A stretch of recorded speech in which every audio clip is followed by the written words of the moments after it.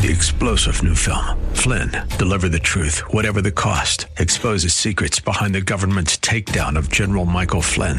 Flynn knew what the intel world had been up to. He ordered the first audit of the use of contractors. This set off alarm bells. He told the truth. He was the most dangerous person for Donald Trump to hire. They had to get rid of Flynn.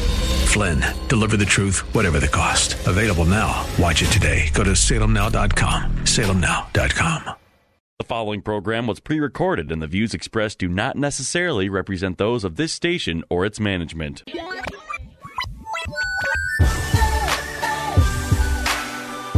Perspective, teaching, conversation. This is Isaiah 61. Over the next half hour, you'll hear why the Lord provided those verses and how they can be used in witnessing, in the church, and in daily life as God's children. Now, here's your host of Isaiah 61, from Spirit of the Lord Church in North Minneapolis, Pastor Joe Sutton. Hey, good afternoon, everyone. This is Pastor Joe Sutton. Good to be back with you on a Saturday. Nice to see weather coming back again. I don't know. Last time this happened, it shifted on us, and we had this nice little snowfall that we had.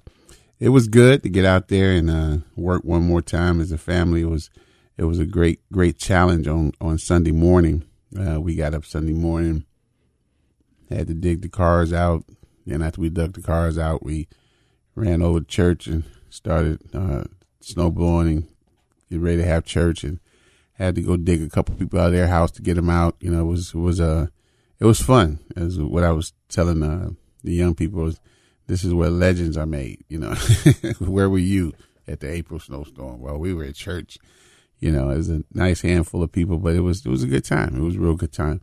You know, today I just wanted to just share a couple of things with you as we hit gear. You know, as for a lot of you, you know, we've got tax season behind us. You know, I mean, you know, before I became a pastor, I was a tax accountant, and I kind of do that, help people out when they get in a straight. And it's amazing to me how many people have great ideas about businesses, and they're real good at their craft, but they're lousy at keeping track of money. And so no matter how great and talented they are, their business ends up failing because they don't really know how to handle the cash flow. They don't really understand everything involved, and therefore the business ends up crushing and coming under. And I think it's the same thing true in our relationship with Christ. If we can have our heart totally set on Him, and then we allow other things in our life, our inability to break free from certain habits or addictions, and though our heart is gold, those other things come in and they crush what we have. I want to allude to a scripture that is like a foundation scripture for our church. Reason why we named the Spirit of the Lord Church, from Isaiah 61, that says the Spirit of the Lord is upon me, right? And He has anointed me to preach good news, to heal the brokenhearted, set the captives free, and release the prisoners. And I was want to look at just the captive part. You know what I mean? When you look at a captive, some translations merge the two together, you know, because captives and prisoners both end up in the same place. They're in jail. They're locked up. They're bound.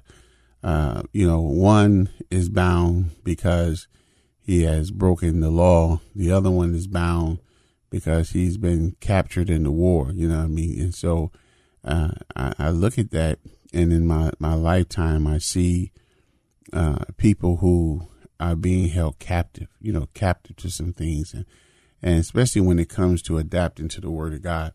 I like how A.R. Bernard said it, that one of the reasons why God gave His people the law is because after 400 years in Egypt, they were Egyptians, and they needed to understand the lifestyle of a child of God.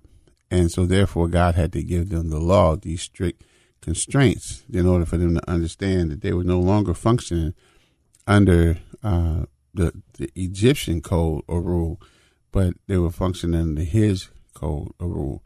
And though sometimes we shriek at the law or get scared of the law and and reject the law. Some people do need the law. I mean, if you were always lawless and with no boundaries, then you need to be given some boundaries. You know what I mean? You just can't say, you can't tell a greedy man, make your own plate. I have a child that he has to eat last, right? He has to rule in the house. He eats last because he has no respect for nobody else following him. I mean, this cat will load up his plate. There could be 5 people eating and there could be 5 portions. He's taking 2 or 3 portions. He's not thinking about the people that's coming after him. So when we let him back clean up, you're free to take everything after everybody else gets served. Because he just doesn't know how to mentally look at something and say, oh, I need to divide this by 4 or 5, however many people are eating, because he only thinks about one thing, what he wants to do. So we had to give him a set of boundaries. He has to eat last, because, then he can clean up everything and do what he wants to do, because he's failed at the ability of going in there thinking about that there are people following him. Because do you realize that there's 6 of us? And there's only 6 pieces, and he got 2 or 3, and he look at, oh, I didn't know, he just, because he don't thinks about that. And so sometimes we need law, we need rules, we need guidelines to keep us straight, to help us understand how to walk this walk. And so I see people, and it's easy to look at some of the big things that hold people captive, whether it's like lust or drugs, alcohol, cigarettes, whatever it may be, but then there's also some other things that hold people captive, things that I think that we have accepted in the body of Christ. And I just want to look at 2 of those, and that's worry and fear.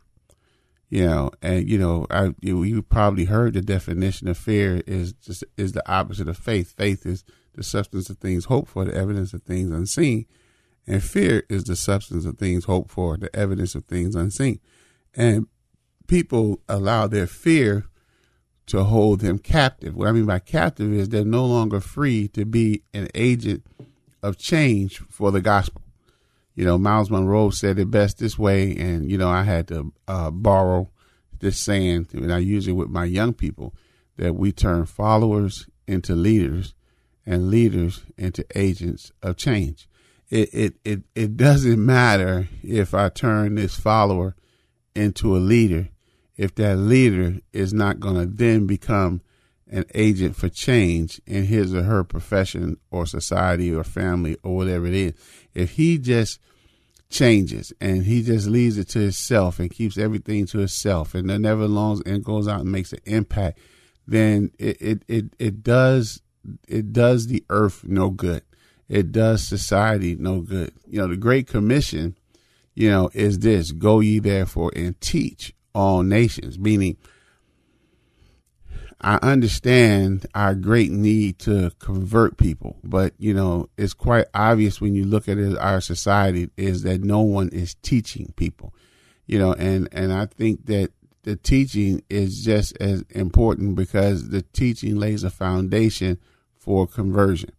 And even if a person doesn't, accept God at that meaning, at least I've taught them how to live. So teaching someone how to care for their family, teaching someone how to hold a job, teaching someone how to handle their finance, teaching someone how to love their children, teaching someone how to study scripture, teaching someone how to even sit in church, it's teaching. And so therefore it lays that ground or that foundation for change, to come in and accept Christ and to get in there and have change, make it into your life. And I'm a firm believer that, that people are only ignorant because no one takes the time to teach them. But if you've been held captive by fear, then you're afraid to engage people. You always come up with well, what if they reject me? Or what if they do this to me? Or what if they do that to me? What if they get here? What if that happen? What does that happen? You know what I mean? And then the other one, worry. Oh my goodness, worry. Man, golly, if that isn't socially acceptable, people come to my house all the time, and they look up and they may say, "Oh, where are your children?" And I say, "Oh, they're coming home from school." And they, "Oh, how do you get on?" "Oh, they're riding the bus." "But aren't you afraid that they're on that bus?" I said, I I'm not afraid. I don't worry about them. I don't worry. I mean, if they don't come home by midnight, I start to worry. But then I shrug off worry, and I turn worry into action. I'll say a prayer and cover them. I said, but what you have to realize is that, the scriptures tell us that, worrying is a sin. So I'm not going to worry. You know what I mean? And I think there's a thin line between concern and worry. We like to jump back and forth across that line to get there. You know what I mean? It doesn't mean that you don't care. You know what I mean? You do care. You know what I mean? But when it turns into a point where your thoughts, override scripture, when God tells you that he'll never leave you nor forsake you, he'll always be there with you. And then you start worrying that maybe God's not there. Maybe he's on vacation. I got to do this and I have to do that. I think that's when it crosses over. And as a leader, as God is calling you to be a leader, the things that are holding you captive tend to get magnified, right? Because Satan comes at leaders. I mean, he comes at leaders. He comes at them and they don't really know or understand sometimes, why they feel a certain way, but it gets magnified. I had a friend of mine asked me, how can I pray for you? I said, man, pray for peace, man, because sometimes I get anxious over some things, just small things I get anxious about. And when I get anxious, I tend to make dumb decisions, you know what I mean? So, help me to stay calm, you know what I mean? And that I don't get anxious over nothing, or I don't worry, or become fearful and back away from certain situations, and what I'm doing. So what God is calling us to is a life of faith, and faith coming by hearing, and hearing by the word of God. And so as we adjust our lifestyle, as we want to increase our faith, and by listening to the word of God, I listened to this even before I came on this radio station. I listen to this radio station all the time because, I get to a point in my life where I love worship and I love praise, and I really do. But, the most important thing to me is the word. I love listening to that word. I love digesting that word. I love that. And to hear that word, to get in there, because I need to increase my faith, because there's some areas in my life that if I'm not careful, if I don't really, really keep a biblical mindset in what I'm doing, then what I find myself doing is I find myself succumbing to fear and to worry. I don't care if it's in my finances. I don't care if it's, I have 9 children.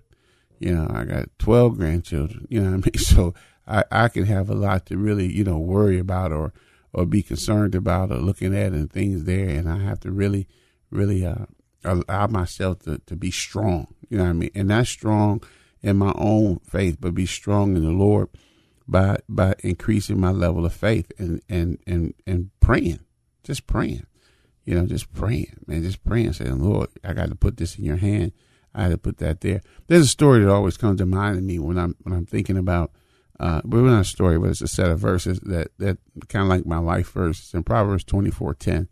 It says, if you faint in your day of adversity, then your strength is small. If you faint in your day of adversity, then your strength is small. Meaning adversity is going to come. You welcome it, you enjoy it, you have fun with it. But on the flip side of the coin, if you faint in your day of adversity, then your strength is small. Meaning God knows what I can handle. That's laid out in Corinthians 10, where it says he will give you no temptation you can't bear. The issue comes into the fact is that if you faint when you hit adversity, then your strength is small, meaning you're not as strong as you thought you were. Your faith isn't as big as you thought it was. And so adversity comes in as a measuring stick for you, right? It comes in as a measuring stick for you. And when adversity comes in, you don't have to worry about fainting, because God won't allow anything to come in your life that you can't handle. So if it's in there, you can handle it. You can whine about when nobody else is going through this, or you can act like you're Job Jr. and build up your case for yourself. But the thing about it is that God believes you can handle it. And I think in the formation of a leader, it's very key and important that you have points of adversity, points of trying, right? And in raising my children, me and my wife would battle over this, because I would create adverse situations for my children. And my wife said, "Why are you causing them stress?" You know, she wanted their life to be nice and calm and playful and everything like that. And I would allow that to a point, and then I would come in and bring adversity, and just to see where they were, so they can see where they were. And I told her this, you know, as I tell all my kids, I don't raise princes and princesses. I say, because princes and princesses need a king. I don't want them to need me. I said, I raise king and queens. So therefore, they won't need me, because every king got to have his own kingdom. And so they go out and start their own. And so you have to understand that in the making of a leader, are you making leaders that are there to follow you and be dependent on you and only function because they're with you? Or are you raising up people who can function and go on their own? You know what I mean? You know, you listen to Isaiah 61, the radio ministry of Spirit of the Lord Church. I'm Pastor Joe Sutton. We're coming up on our break. After the break, we'll come back and talk about fear and worry, and as they holding our leaders captive. Love you. Stay tuned.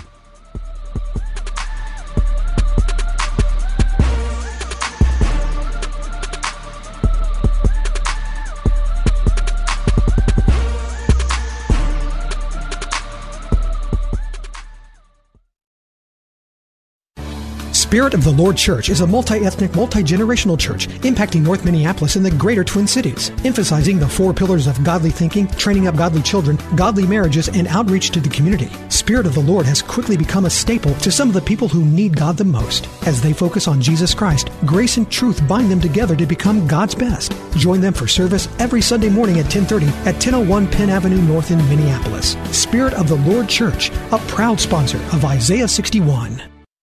If it was 1990, you'd be listening to your favorite radio station on a bulky boombox that burns through D batteries faster than you can say, "You've got mail." Thankfully, it's the 21st century, and there are much better alternatives. For example, just ask Alexa to tune in. Alexa, play the Mission Minneapolis. Throw out that old beeper and get with the times. Listen to your favorite AM 980 The Mission Bible Teachers and Ministries with Alexa and Amazon Echo.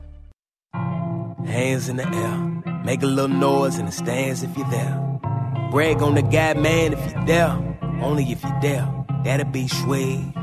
What if when you brag? Hey, welcome back to Isaiah 61, Radio Ministry, Spirit of the Lord Church. Hey, as always, you know, always invite you out to service at 10:30 on a Sunday. You know, just having a good time. Our goal and our mission is to heal the brokenhearted, preach that good news, set captives and prisoners free. You know what I mean? And we've been doing that in North Minneapolis for a long time. Church has been around 27 years. I've been going to the church for 23 years. And, just started out sitting in the pew, and next thing you know, I'm behind the pulpit, you know what I mean, doing those things. So always open and always welcome. Also, this is our time of year that we start preparing for our summer program. Our summer program is for kids who can read a little, usually around 5 or 6, all the way up to age 14. And so we meet every day from 9 to 5 at 1001 Penn. Do that there. In the morning we cover reading, writing, math. Afternoon we have chapel, and then we do the sport of the week, whatever that sport is. Fridays is a field trip day. We take a field trip. We go someplace in the city and have fun and learn. Usually it's around water because it's hot in the summer, so we find a place with water. We also on Fridays have our guest speaker come in who shares their career. You know what I mean? So, and we do that through the week also. So if you would like to share your career with some young people in the inner city, you can just give me a call or hit me on my email coming through there. Our email is 3deepleadership, 3 deepleadership.com. And that's where you can email me through there. Or, you can always call me at 612-251-5717. That's it. So back to our subject for the day, and looking at developing leaders and And the two things that I want to talk about that hinder or hold a leader captive, and when I say leader, I believe everyone's a leader. We leading 1, we leading 5, we leading 30, whatever you're leading, you know what I mean? You're a leader. But it's worry and fear. And worry has become so acceptable, you know what I mean? In around the body. Even when I say something, where is the sin? Well, it's just, God gives you 5 senses and you got, and just like that. And sometimes I wonder, what do I do when I don't worry? My son, last week did something that only a teenager could do, right? We have Bible study. He goes downstairs to use the restroom and decides he's going to lay down and lay down on the stage and listen to Bible study through the floor.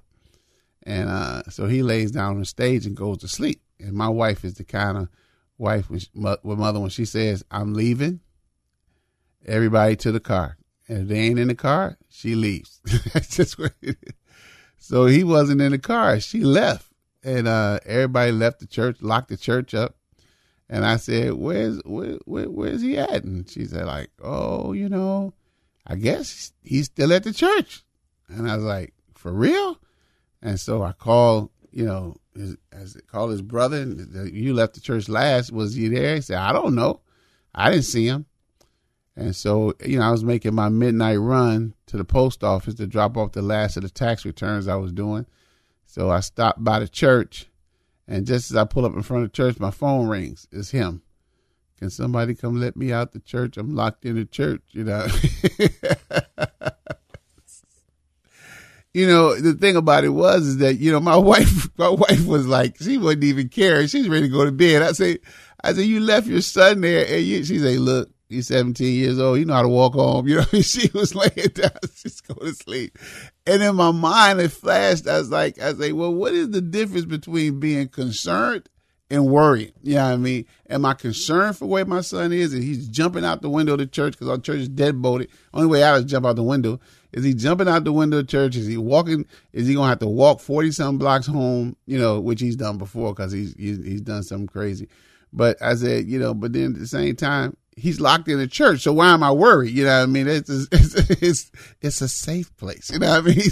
He's alone with God and the angels.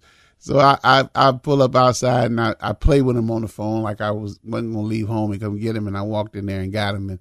And then we went down to the post office, made my last little tax drop. And I asked him, what were you doing? He said, well, I was tired and I was listening through the floor and then I didn't hear it no more. He slept till 11:20. He went to sleep at 6:30. He left at 11:20. But I wasn't worried. Was I concerned? Yeah, because I didn't know. He got to go to school tomorrow. I mean, somebody got to get up and let him out of the church, right? Otherwise he won't be at school tomorrow. And so it's always that thin line. But you can't allow it to hold you captive when God has called you to do something. Gideon. And I close with this. Gideon, was fearful or worrying, when he got there. And he kept asking God for a sign. He kept asking God for, please, Lord, if you do this, Lord, if you do that, I'm the least of all the tribes and I'm the weakest of the weak. He kept coming up with these things. And God knew that inside Gideon was the leader that he needed to win this battle, even to the point where he trimmed his men down. I mean, you take a guy who didn't have much faith and then you send most of the troops home. You know what I mean? Oh man, this is just, he's like, I know he was sitting there like, oh, this is a suicide mission, right? But at the end of the thing, God had increased his faith to the point that he realized that it wasn't him. When they wanted to make him king, he said no, because he realized it's not me. You know what I mean? And he learned a valuable lesson there, that you can do more through faith and obedience to God than you can do by your own level of reasoning. Don't allow your education, don't allow your social status, don't allow your past, right, to dictate the future that God has for you. God has called you to do great things. And those great things might be just raising the next leader. It doesn't mean you're going to have your name in the paper or everybody's going to know your name and everything like that. No, you could just be instrumental in bringing up the next Billy Graham or bringing up the next Louis Palau or whoever you might raise up and disciple. But don't allow fear to keep you away from what you need to do. And don't allow his cousin worry to come in and hold you captive. Be set free today. Be strong in the Lord and in the power of his might. Walk in his spirit. In Jesus' name, amen. Talk to you next week.